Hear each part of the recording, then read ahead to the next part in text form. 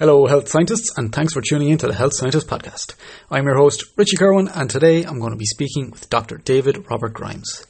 David is a very interesting guest indeed because he wears many hats.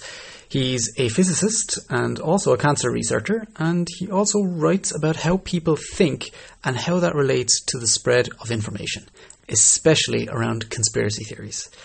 Because of this, he has contributed to a whole host of media outlets, including RTE, the BBC, the New York Times, the Guardian, the Irish Times, and PBS. And he was also the recipient of the 2014 Maddox Prize. I feel very strongly about what we're going to discuss in this episode. 2020 will be remembered for many things, but amongst the worst, in my opinion, is the spread of disinformation. Why do conspiracies spread so easily, and what damage can they actually do? And a bit of a spoiler alert, they can do a lot of damage. For example, it's likely that you've heard scary details about the newly developed COVID-19 vaccines, and David talks about the effects of disinformation around vaccines and how that can affect public health.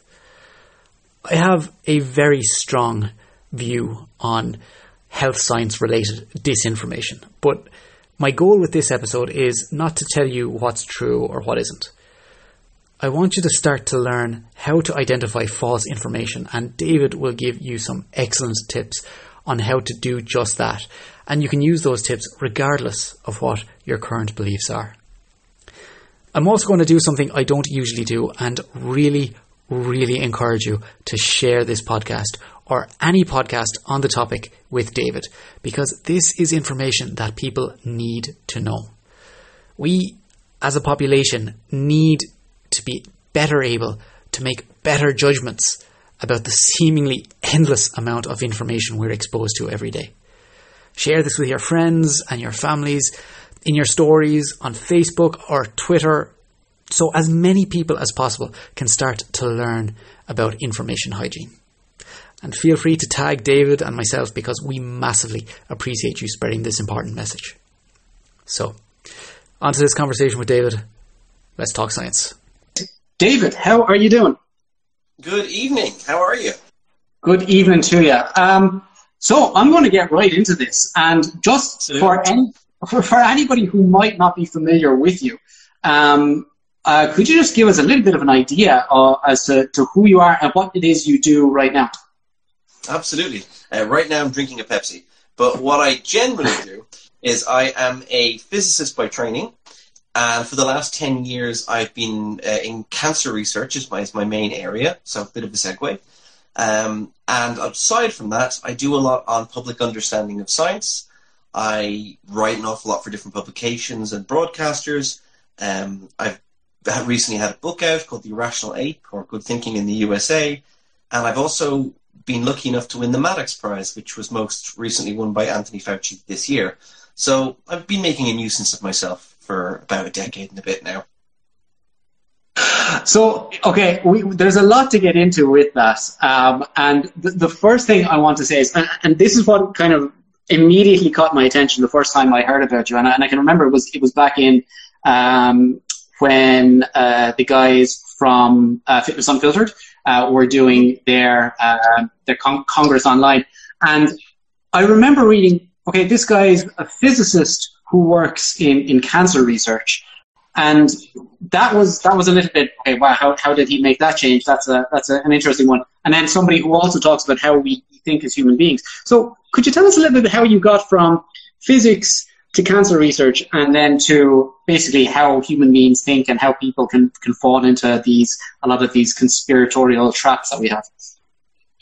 The expression one of my friends gave to me is that I was intellectually slutty. And I suppose that's a nice way of saying that my attention span is easily split by things.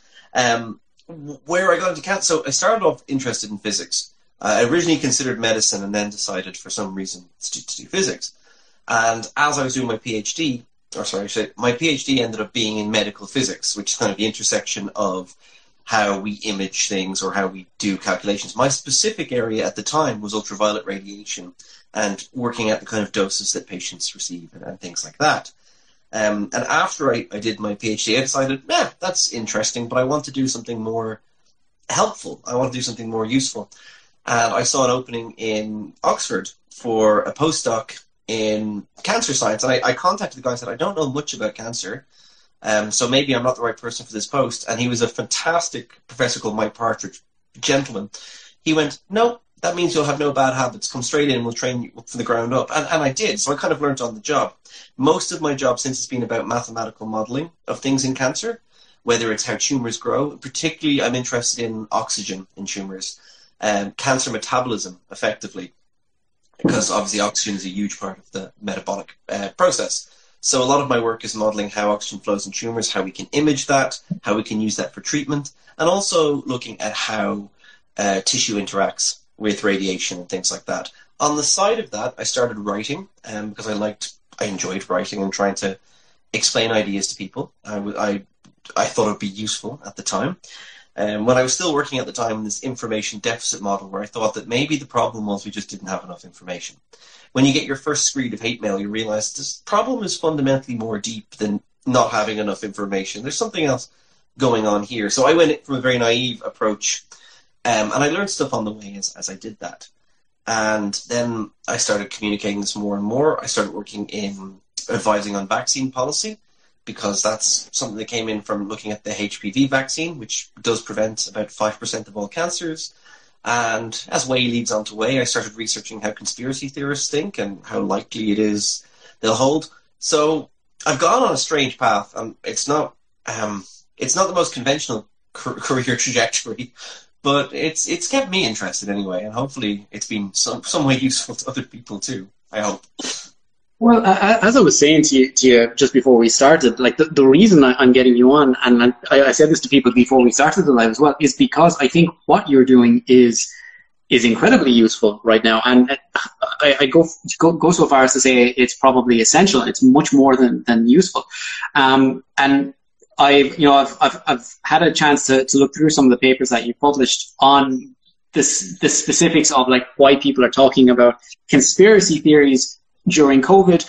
You've got some really, and I would highly recommend everybody who's listening, if you fancy a bit of an academic read, do a quick search on PubMed for David's name. You'll get a lot of interesting stuff. Another thing, we may need to get you back at some point to talk about your papers on like modeling science and trustworthiness. In publishing of research. That's something that I want to talk about. But I digress. What I really want to talk about is, and like I said this to you, the reason I got in touch is because I've been very frustrated lately with the amount of disinformation that I have seen online, in different groups online, in different types of social media, that are publishing information that I know is incorrect, and it's information that is just exploding and getting transmitted. And I suppose the first question to ask you is, this disinformation, what is disinformation, and why is it such a risk, and why is it such a danger and such a worry? That's a great question. And there's three rough types of information that can be classified as disinformation. There is misinformation, which is solely a misconception that is conveyed or shared, so a mistake. That's the most, I suppose, the least malicious version of it. There is disinformation, which has an interesting linguistic history. It was originally in Russian, dezinformatsiya.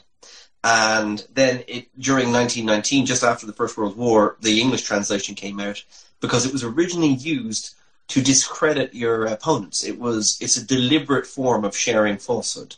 So you're trying to undermine. The last version is sometimes called malinformation, and this is when you spread malicious information intended to harm or undermine someone. So these are the three kinds of information failings. Disinformation and misinformation are the most common that we're looking at in the health sphere. You're looking at two things. When you said you're seeing people sharing wrong things, sometimes that is because they are literally misinformed. They've just read something or misunderstood something, or they have half digested something. And we see that a lot in whether it's nutrition or cancer. We see people doing that quite a bit.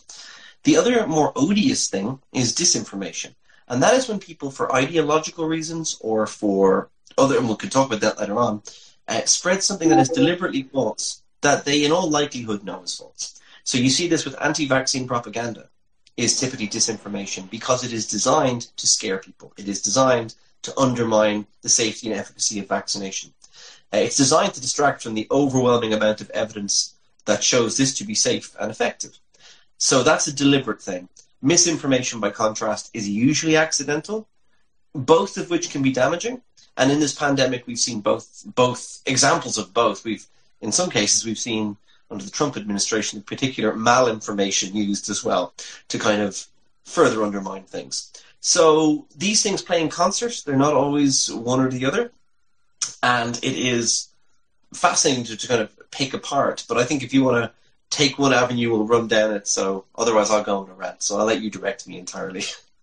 Yeah, I suppose one of the big things that I want to talk about, and this is kind of this will set us up for a little bit later. But why are these, why are these theories, or why is this disinformation or misinformation, whichever one we have, why are they so readily taken up? And then, just to let's say, why are they so readily propagated? Why do they spread so quickly and so rapidly? And why are they so difficult to fight against? Why are they so difficult to, let's say, counter? Oh, there's a few reasons for that. So when we look at, my main expertise on this was looking at how conspiracy theories perpetuate. Particularly, I was looking at vaccination when I was looking at fake claims as a suppressed cancer cure and things like that. And if you look into to understand why these spread so easily, we have to know a little bit about human psychology. Not that I know that much, but I know enough to give a broad overview based on this particular area. So one of the things about these false narratives is they tend to be simplistic. They tend to be very black and white, good, bad. Let's take one from nutrition, for example. I often hear people telling me that sugar feeds cancer. Now, that's not true. It's total nonsense. But it's a simple narrative. It's very easy. Because it suggests a hero and a villain, and it makes it nice and neat. So one of the things about these false narratives is they tend to be very simple. They tend to be black and white, good and bad. In reality, most things are nuanced and complicated, particularly with healthcare.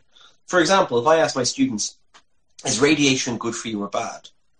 They'll twist themselves in knots about it, and then they'll eventually realize that it's contextual. If you're getting treated for cancer, radiation is probably fantastic. If, however, you're rubbing, a slightly radium-infused rock on your skin, probably not so great. So I think that people forget that all things in health and well-being are contextual. But that doesn't fit the simple narrative. The other thing about the kind of claims we hear is they tend to be outrageous. They tend to be extreme, and they're often designed to play with our emotions, and usually to make us angry.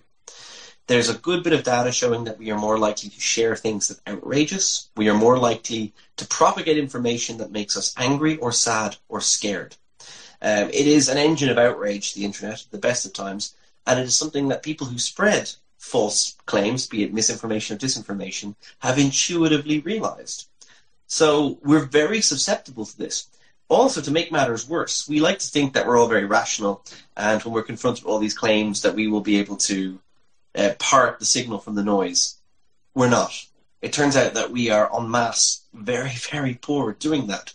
We are far more emotional and susceptible to extreme claims than we think we are.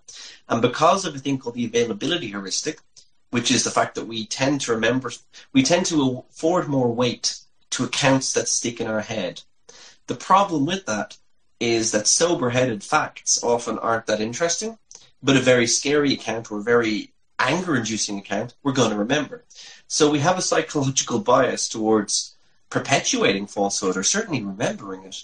And this unfortunately puts us on the back foot, because the more rational, carefully sourced thing, which is probably less inflammatory, doesn't get as much traction as the absolute simplistic, nonsensical claim.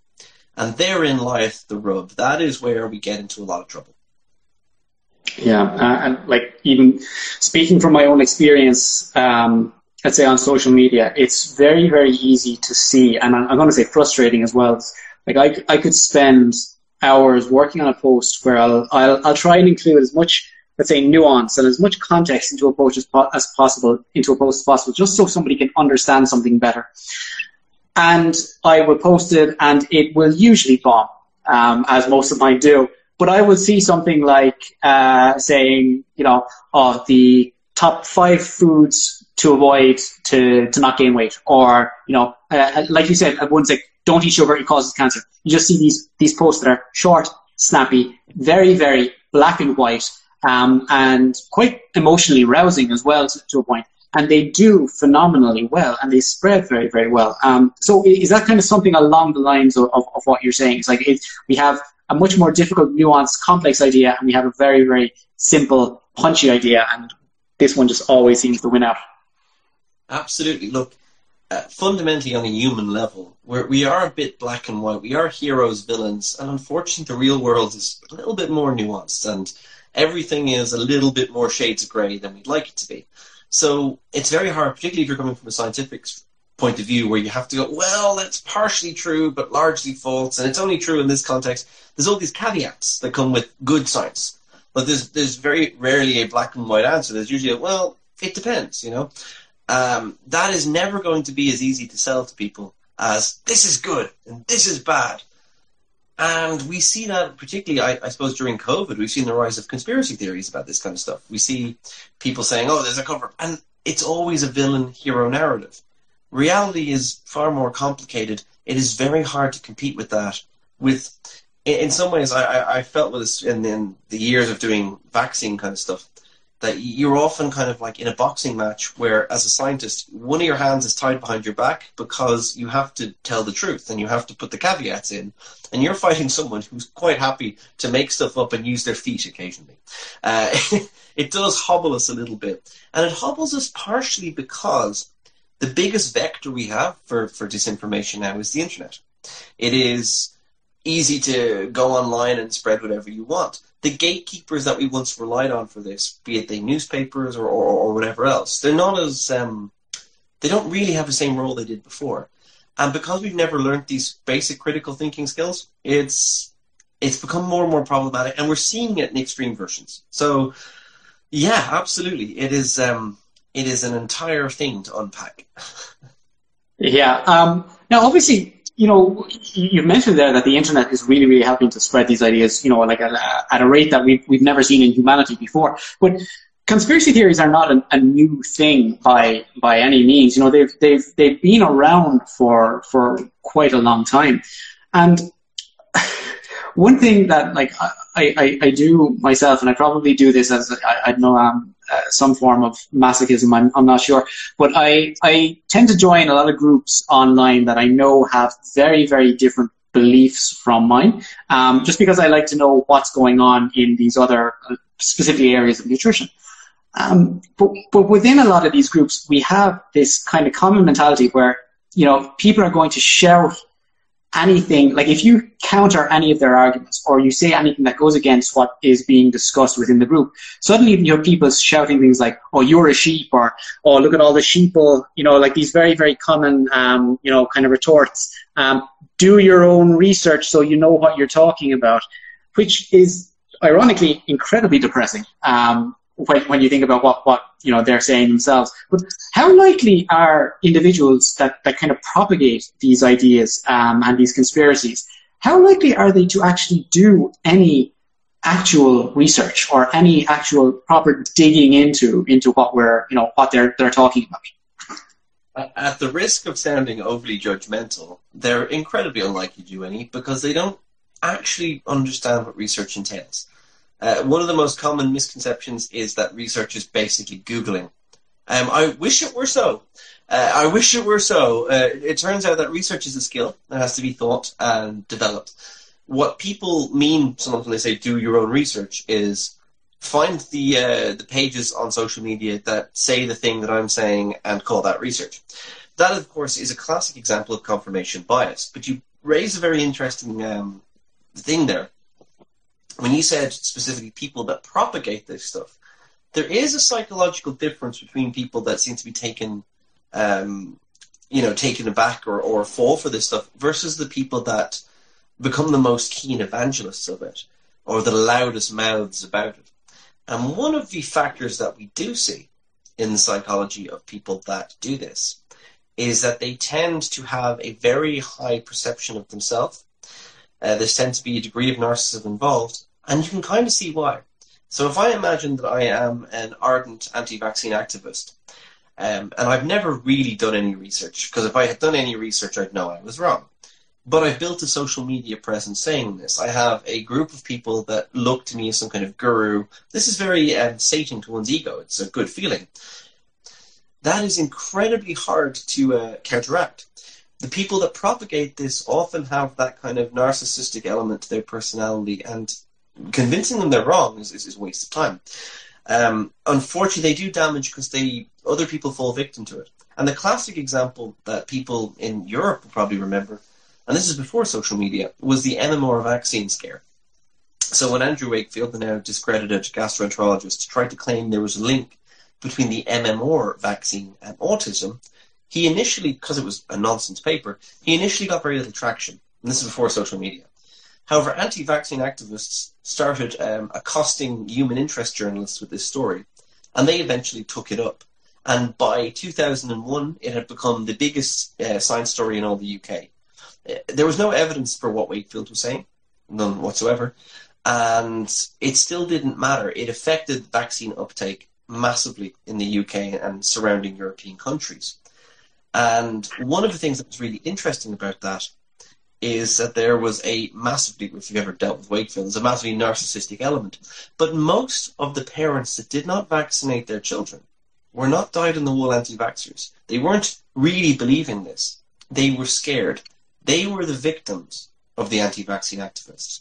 They chose not to vaccinate their children because they weren't sure what to think, and they went with a better the devil we know. Maybe we just be safe, because they didn't want to feel they were responsible for maybe causing autism in their children. Now, they thought that was a safer option. They were misinformed. The safer option was always to vaccinate. But I think what's really important to us is that these conspiracy theories, this disinformation, it doesn't have to be fully believed to do real harm. It just has to scare people enough to put the seeds of doubt and to put a big question mark over people's head. So I do think we have to separate between people that propagate conspiracy theories and misinformation versus people that are victims of it. And I would look at the parents in that scenario who didn't back it as victims, and I would look at the narcissistic people, the Wakefields of this world, and the people that enabled him as a slightly different cohort. So it's very easy to go, I've heard of conspiracy theorists. I think we need to break it down on levels and go, there's different motivations for different people, for sure. No, absolutely. I think, you mentioned at the start, we've got people who genuinely have some sort of malicious intent when it comes to propagating this information. And then you have what I would say would be the majority of people who are the bystanders and who are continuously exposed to this information. And like you said, they're reacting probably out of fear, because like you said, nobody wants to vaccinate their child and their child gets autism, and then for the rest of their life that person is going to feel, oh my God, my child has autism, even though that's not a thing at all. I think there's kind of an interesting similarity between that and what happened with the Women's Health Initiative, where there was some initial data that kind of led women to believe that HRT was going to cause breast cancer. And since that initial report got out, suddenly everybody a lot of people are terrified of breast cancer. And I work with a lot of, peri or postmenopausal women. And, one of the first things I ask, are you on HRT? And most of them will say no. And I'll say, oh, right, have you considered speaking to doctors? Oh, no, I heard HRT causes cancer. And some of them, their doctors have told them that. And that's just because this bad information gets out, it gets spread. And like you said, it's scary. And scary information sticks with us, unfortunately. But yeah, I'm kind of going off the side. But one thing that I wanted to touch on there that you brought up is that you mentioned about these individuals who are spreading this information. They're building up, let's say, a following of individuals who kind of hang on their every word. And I think that works two ways, because for example, in the past I've written about people shouldn't trust individuals for their information. And for example, I will say to people, don't believe something that I say or something I put out on social media just because it's me and just because you think it's me. And my thinking is like, just because somebody puts out accurate information doesn't mean all of the information that they will put out is going to be accurate. That's one thing. And then two, I think people tend to, if you associate somebody with, correct information, you're also going to associate a lot of other positives with that individual. You're going to assume that they're good on all levels, which is not necessarily the case either. And I'm just wondering, what kind of risks are we running by putting blind faith into individuals and not into our way of thinking about information instead? I think that's a huge thing. We use expertise as a heuristic. We kind of go, well, that person is good on this, so therefore, and we think it's transferable. There's two things wrong with that. Firstly, expertise is not necessarily transferable. The other thing is, you can be an expert in something and have massive blind spots or have conflicts of interest or whatever else. I think one of the classic examples, and I write about this sometimes, I have a thing I joke about, which is Nobel laureate disease. That if you win a Nobel Prize in medicine, your likelihood of becoming an absolute crank later on in life shoots up massively. And two examples I can think of, Luc Montagnier, I think I'm pronouncing that wrong, he got a Nobel Prize for co-discovery of HIV, is an absolute out-and-out crank. Big believer in homeopathy, has published a very bad experiment which he thinks proves it. It doesn't, it's a terrible experiment. The other thing is you have people like Linus Pauling. Linus Pauling is the only individual to have won 2 Nobel Prizes to himself. And yet Linus Pauling was the man who started the myth that vitamin C, essentially popularized the myth that vitamin C could cure everything from cancer to the common cold. This thing that people still believe when they go and say, oh, I need vitamin infusions or whatever else. It is total nonsense. There's nothing that makes an expert, guarantees an expert is going to always be speaking out of expertise. So we need to realize that shortcut is not perfect. You can look at someone who's a doctor and think, a medical doctor, and think, they're probably going to give me generally good medical advice. But that does not mean it's always going to be legitimate and usable. And I think that's very hard for people to realize. And we've seen during COVID, several medical authorities and scientific authorities give advice that is just not okay or shows something in their own biases. And there's no guarantee that just because someone's qualified in something that they're actually speaking the truth of it. The only thing that really matters is, does what they say match the evidence base? A scientist or a doctor is only speaking with any authority when they are reflecting the evidence base. Once they go off-piste, once they start hand-waving or making up their own interpretations, they're no longer speaking with any authority. And that's a hard concept for people to grasp, but it's an important one. Yeah, absolutely. I want to get on to some of the methods that people can use to kind of to be a bit more aware themselves when they're dealing with this kind of information. Before that, I want to talk specifically about vaccines, because a lot of the current conspiracies that we're hearing, obviously there's been a huge amount of conspiracies about the origin of COVID and just all the conspiracies behind that. But the vaccines in particular, there's been a huge amount of pushback against that. And I just wanted to ask you, what has the anti-vax movement done? And bear in mind, just everybody who's listening, the anti-vax movement is purely just one of these conspiracy movements online, okay? What has the anti-vax movement done to the progress that we have had on a public health level with vaccines up until now? They've actually done huge damage, and far more than you'd think. So I know that we've all been overtaken with COVID and COVID vaccination recently, but I think it's really important to realize that in 2019, the WHO, the World Health Organization, declared vaccine hesitancy a top 10 threat to public health. And the reason they did that was because in the Western world in particular, I'm not sure if that's the correct term anymore, but the very affluent world, I would say, vaccine uptake has been falling massively in certain sections. We've had outbreaks of measles where they were once eradicated. In Europe, the European region, in 2018, we had over 87,000 cases of measles, whereabouts 2 years before that we had 4,000, right? So this is incredible increase. You've had, America was once measles-free. And now this once conquered disease is making a renaissance. And this is happening in a lot of places with a lot of once, nigh on extinct diseases. And the big reason is vaccine hesitancy, which is a fearfulness of vaccinating or an unwillingness to vaccinate. And the biggest factor that influences that, and I mean, this most people, is exposure to anti-vaccine propaganda or conspiracy theory. Parents come across these scary things on Facebook. They get hesitant. They get reticent. They go, "Oh, I'll take the risk and just not vaccinate because I read something scary." And then their poor kid or someone else gets measles, sometimes dies, and it's a false economy, but it's hugely damaging. And we know that it's being driven chiefly by disinformation and propaganda. We also know that anti-vaccine activists in particular have been excellent at doing this. And they've been doing this since before social media. So I have papers from the year 2000, so well before we had Facebooks. I don't know, do we even have MySpace back then? I don't know. Showing my age. But back then, there was papers saying that anti-vaccine activists had become incredibly efficient at weaponizing the online spaces, at coming up with websites, at accosting people with this stuff, doing mass emails, things like that. And we've seen this to a huge degree.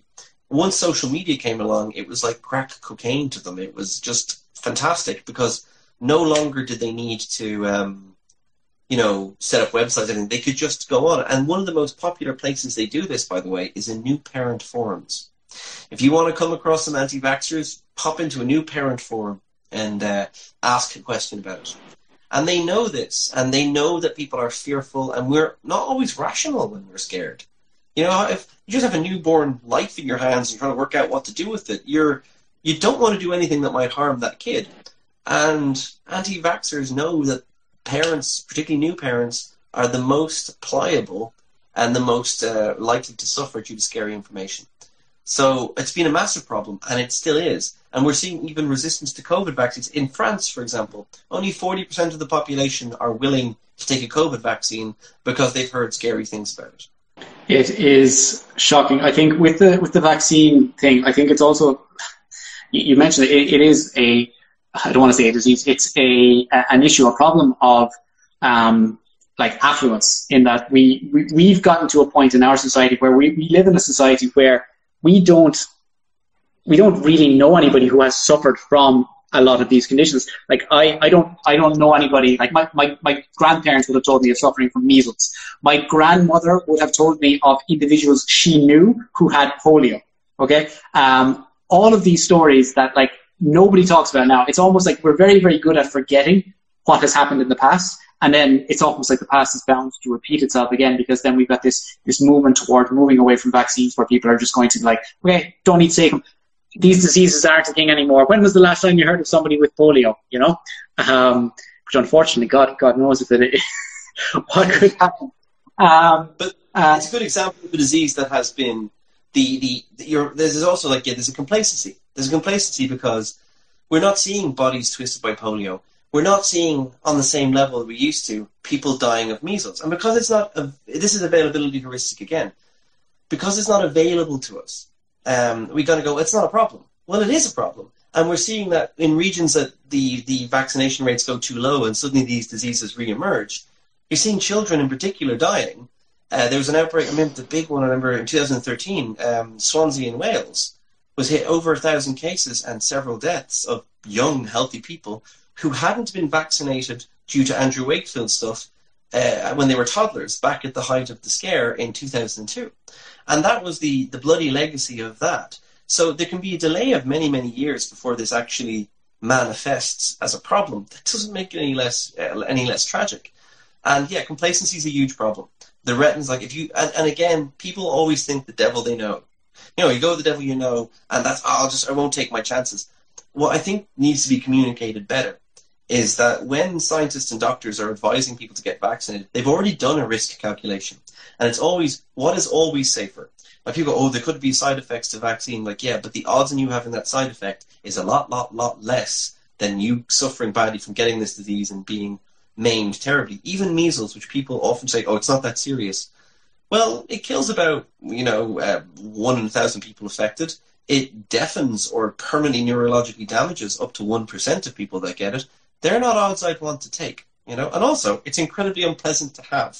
So even at the least incredibly unpleasant and incredibly infectious. Every one case of measles gives rise to 12 to 18. The R0 of measles is 12 to 18. We've all learned a lot about R0 during COVID. Yeah, measles is 12 to 18. We're looking at 1.1 or 4, and that's very high. So you're talking about seriously infectious diseases that need a lot of vaccine uptake. And when that even dips down a little bit, it gets really hairy for everyone.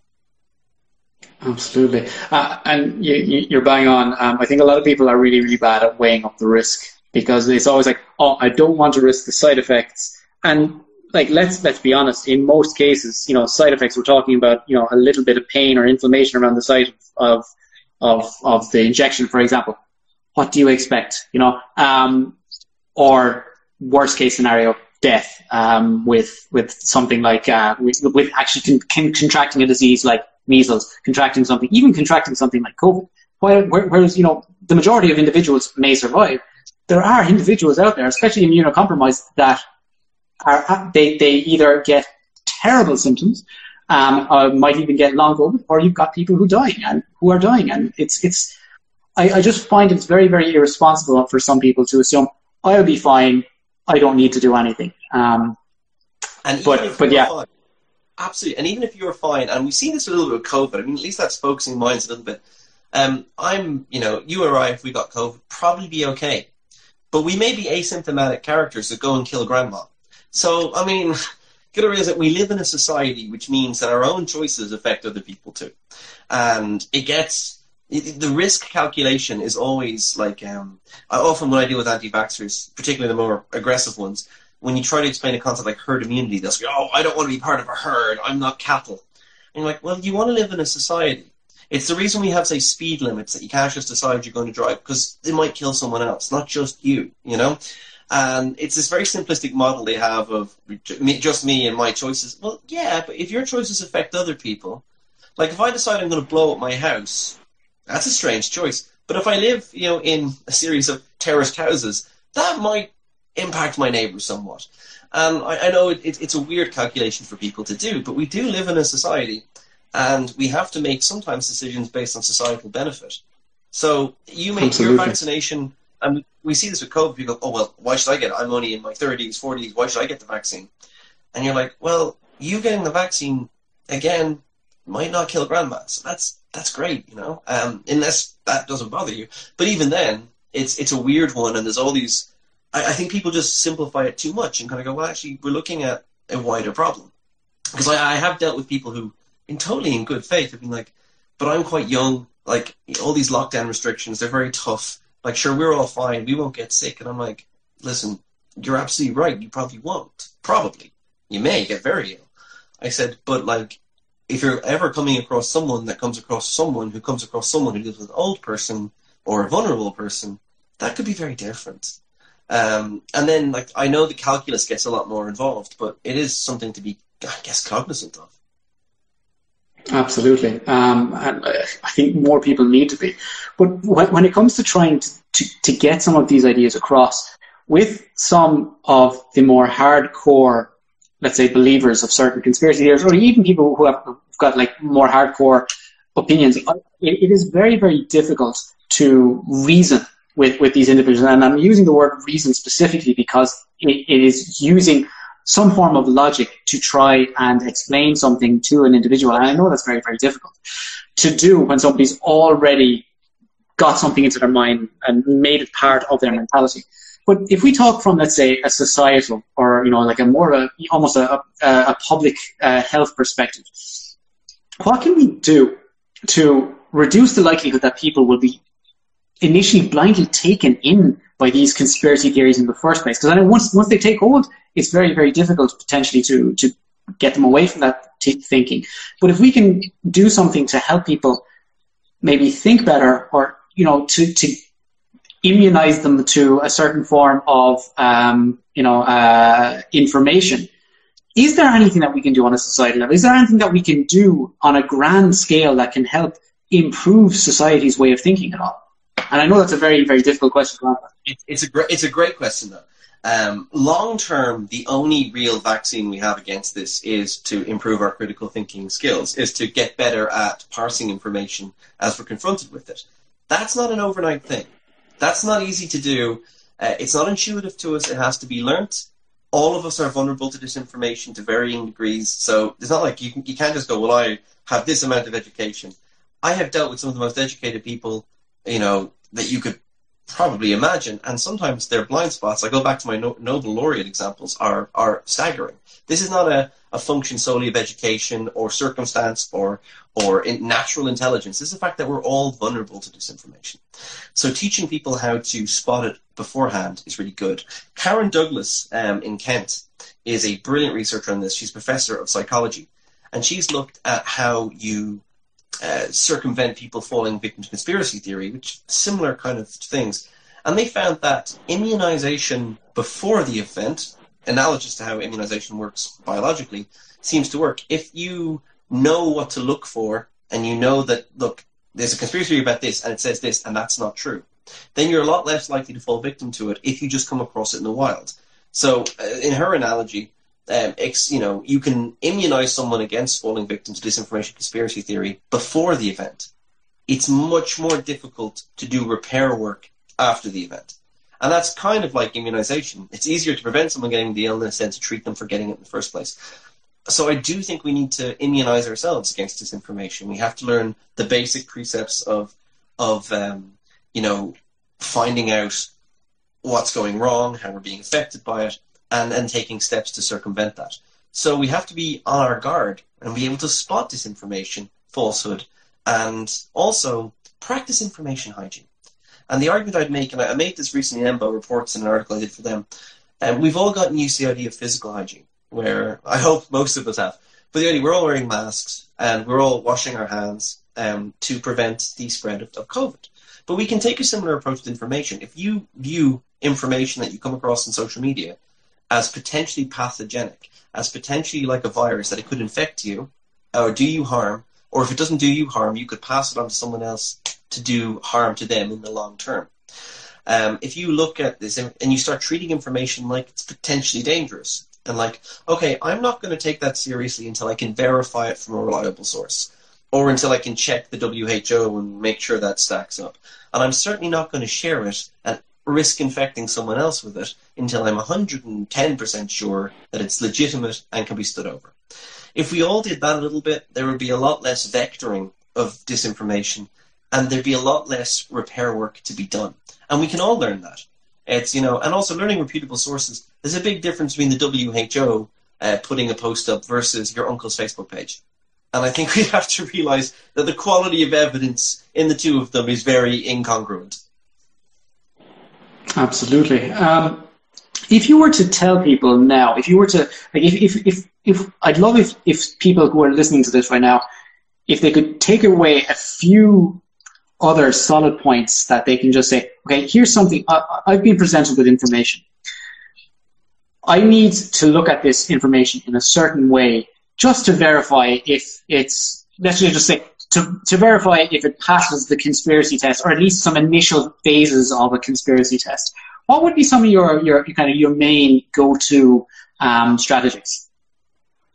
So if I'm forward on health information, and we'll stick to health information because if we go into serious conspiracy land, we'll get back into the rabbit hole. We'll be going around ourselves. So let's say someone makes a claim that the lockdowns don't work or the COVID vaccine doesn't work, right? And they have a source. You would ask the first thing, if they don't have a source, the first thing you ask for is, what's the source for that claim? And they then provide you it. And then you check the source and make sure it matches. Oftentimes people will cherry pick an account. I see this quite a bit where people say, this paper says this, and I then read the paper and I go, no, it didn't. It didn't say that anywhere. You've just tried to bamboozle me to the fact that you've linked to a paper, but that's not what the paper said. So one thing, you check the source. Like if you say, oh, the WHO, well, that's more, and it agrees with what the person is saying, that's far more legitimate than, say, something that came from Stop Mandatory Vaccination, one of the biggest anti-vaccine groups in the world. You have to suddenly treat all sources quite skeptically. You have to not be willing to buy anything until someone can pass a series of tests with it. And that's not you being precious. That's not you being demanding. You do that very, but also You've got to do that with information that agrees with your position too. If someone sends you a link and it seems to just confirm your prejudices, it's equally as important to go, am I just believing this because it suits me? And also to hold yourself to the same standard you'd hold someone else to. And that way we can... So I think what's really important is people sometimes get invested in their wrong ideas because we think changing our mind is a sign of weakness. It is not. It is a sign of strength. The only weakness is refusing to change your mind if the evidence suggests you should. The other caveat that I always put to people is you're never going to change someone else's mind. At best, you are going to give them the tools and the freedom to change their own mind. So, I mean, you see these backward and forward comment wars and things. They're pointless. They don't do anything. You're much better saying, okay, one of the questions I ask people, I deal with vaccine hesitant parents quite a bit. And one of the questions I often ask them, which I think is far more effective than lambasting them or accosting them, is go, what information would help you? What could I show you that would help you accept that vaccines are good, right? And what you start doing is you want to start unpicking what fears are actually motivating people. We've got to remember as well that a lot of people fall victim to conspiracy theory because they are scared. Because conspiracy theories usually offer an easier explanation or simple narrative or in some way perversely are reassuring. One of the examples I always think is weird is you might wonder why people obsessed with Bill Gates or George Soros or something are always behind the pandemic. That seems like a very grim worldview. Except it's easier for some people to accept that than to realize that the world is inherently stochastic and that we are so at the mercy of random events that we are more in the lap of the gods than we might like to admit. So there's a perverse reassurance in some of these beliefs that there's at least a plan, even if it's not a great one, and there's a feeling of control that you know something about the plan. So oftentimes if you can replace someone's fear with, well, let's talk about this, you can often circumvent conspiracy theories at their root. It's a very nuanced call. It depends on how well you get on with the person. I don't recommend going online just trying this with random people, but we're dealing with family members these days during COVID. 30% of the UK population believed that COVID was a bioweapon or was a hoax. So you're talking about substantial volumes of people, and that's the same in America. It's 29 in the UK, 30 in America, and I'm sure it repeats across Europe and the rest of the world.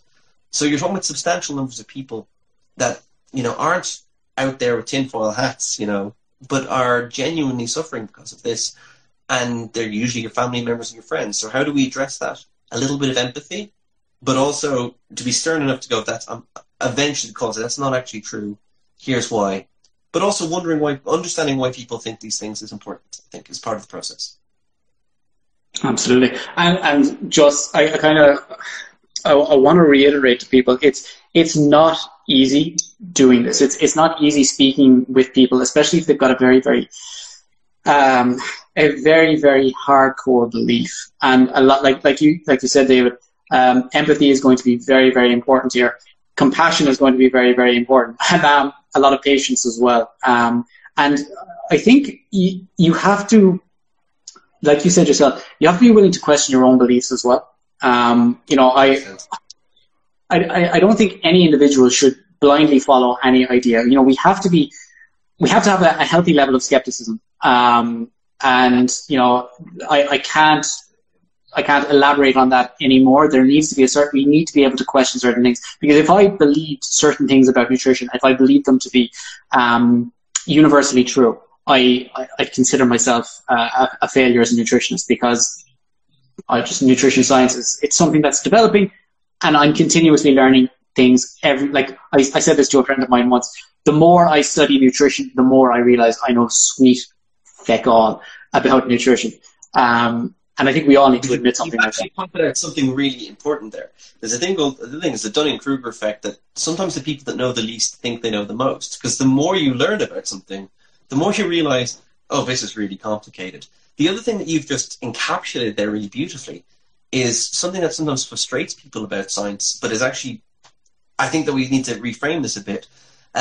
People often go, well, science keeps changing. Like last week we were told this, and now we're being told this. I'm like, that's because science is constantly updating as we learn more. So sometimes the advice that we gave based on best evidence a few months ago, particularly seen during the pandemic, will start changing as we get more data. That isn't science failing or changing its mind or flip-flopping. It's science updating itself as we get more evidence. And you mentioned nutrition there. As we learn more about biology, science, diet, of course, the advice should change. If the advice is still the same as it was decades ago and the evidence has been going up one way, something is in a strange gear. Absolutely. David, I want to talk about your book before we end, but just before that, there's one other thing that I want to talk about when it comes to all of this almost information hygiene that we've been talking about. And it's, so recently, obviously, the social media channels have been trying to fact check information, and they've been trying to basically stem the tide of what's coming in with misinformation.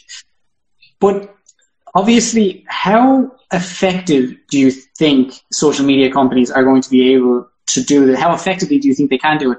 And is there a major ethical concern? Because obviously some people are going to immediately shout that there's a major infringement on free speech that's happening here if Facebook, for example, is saying what can and can't be published.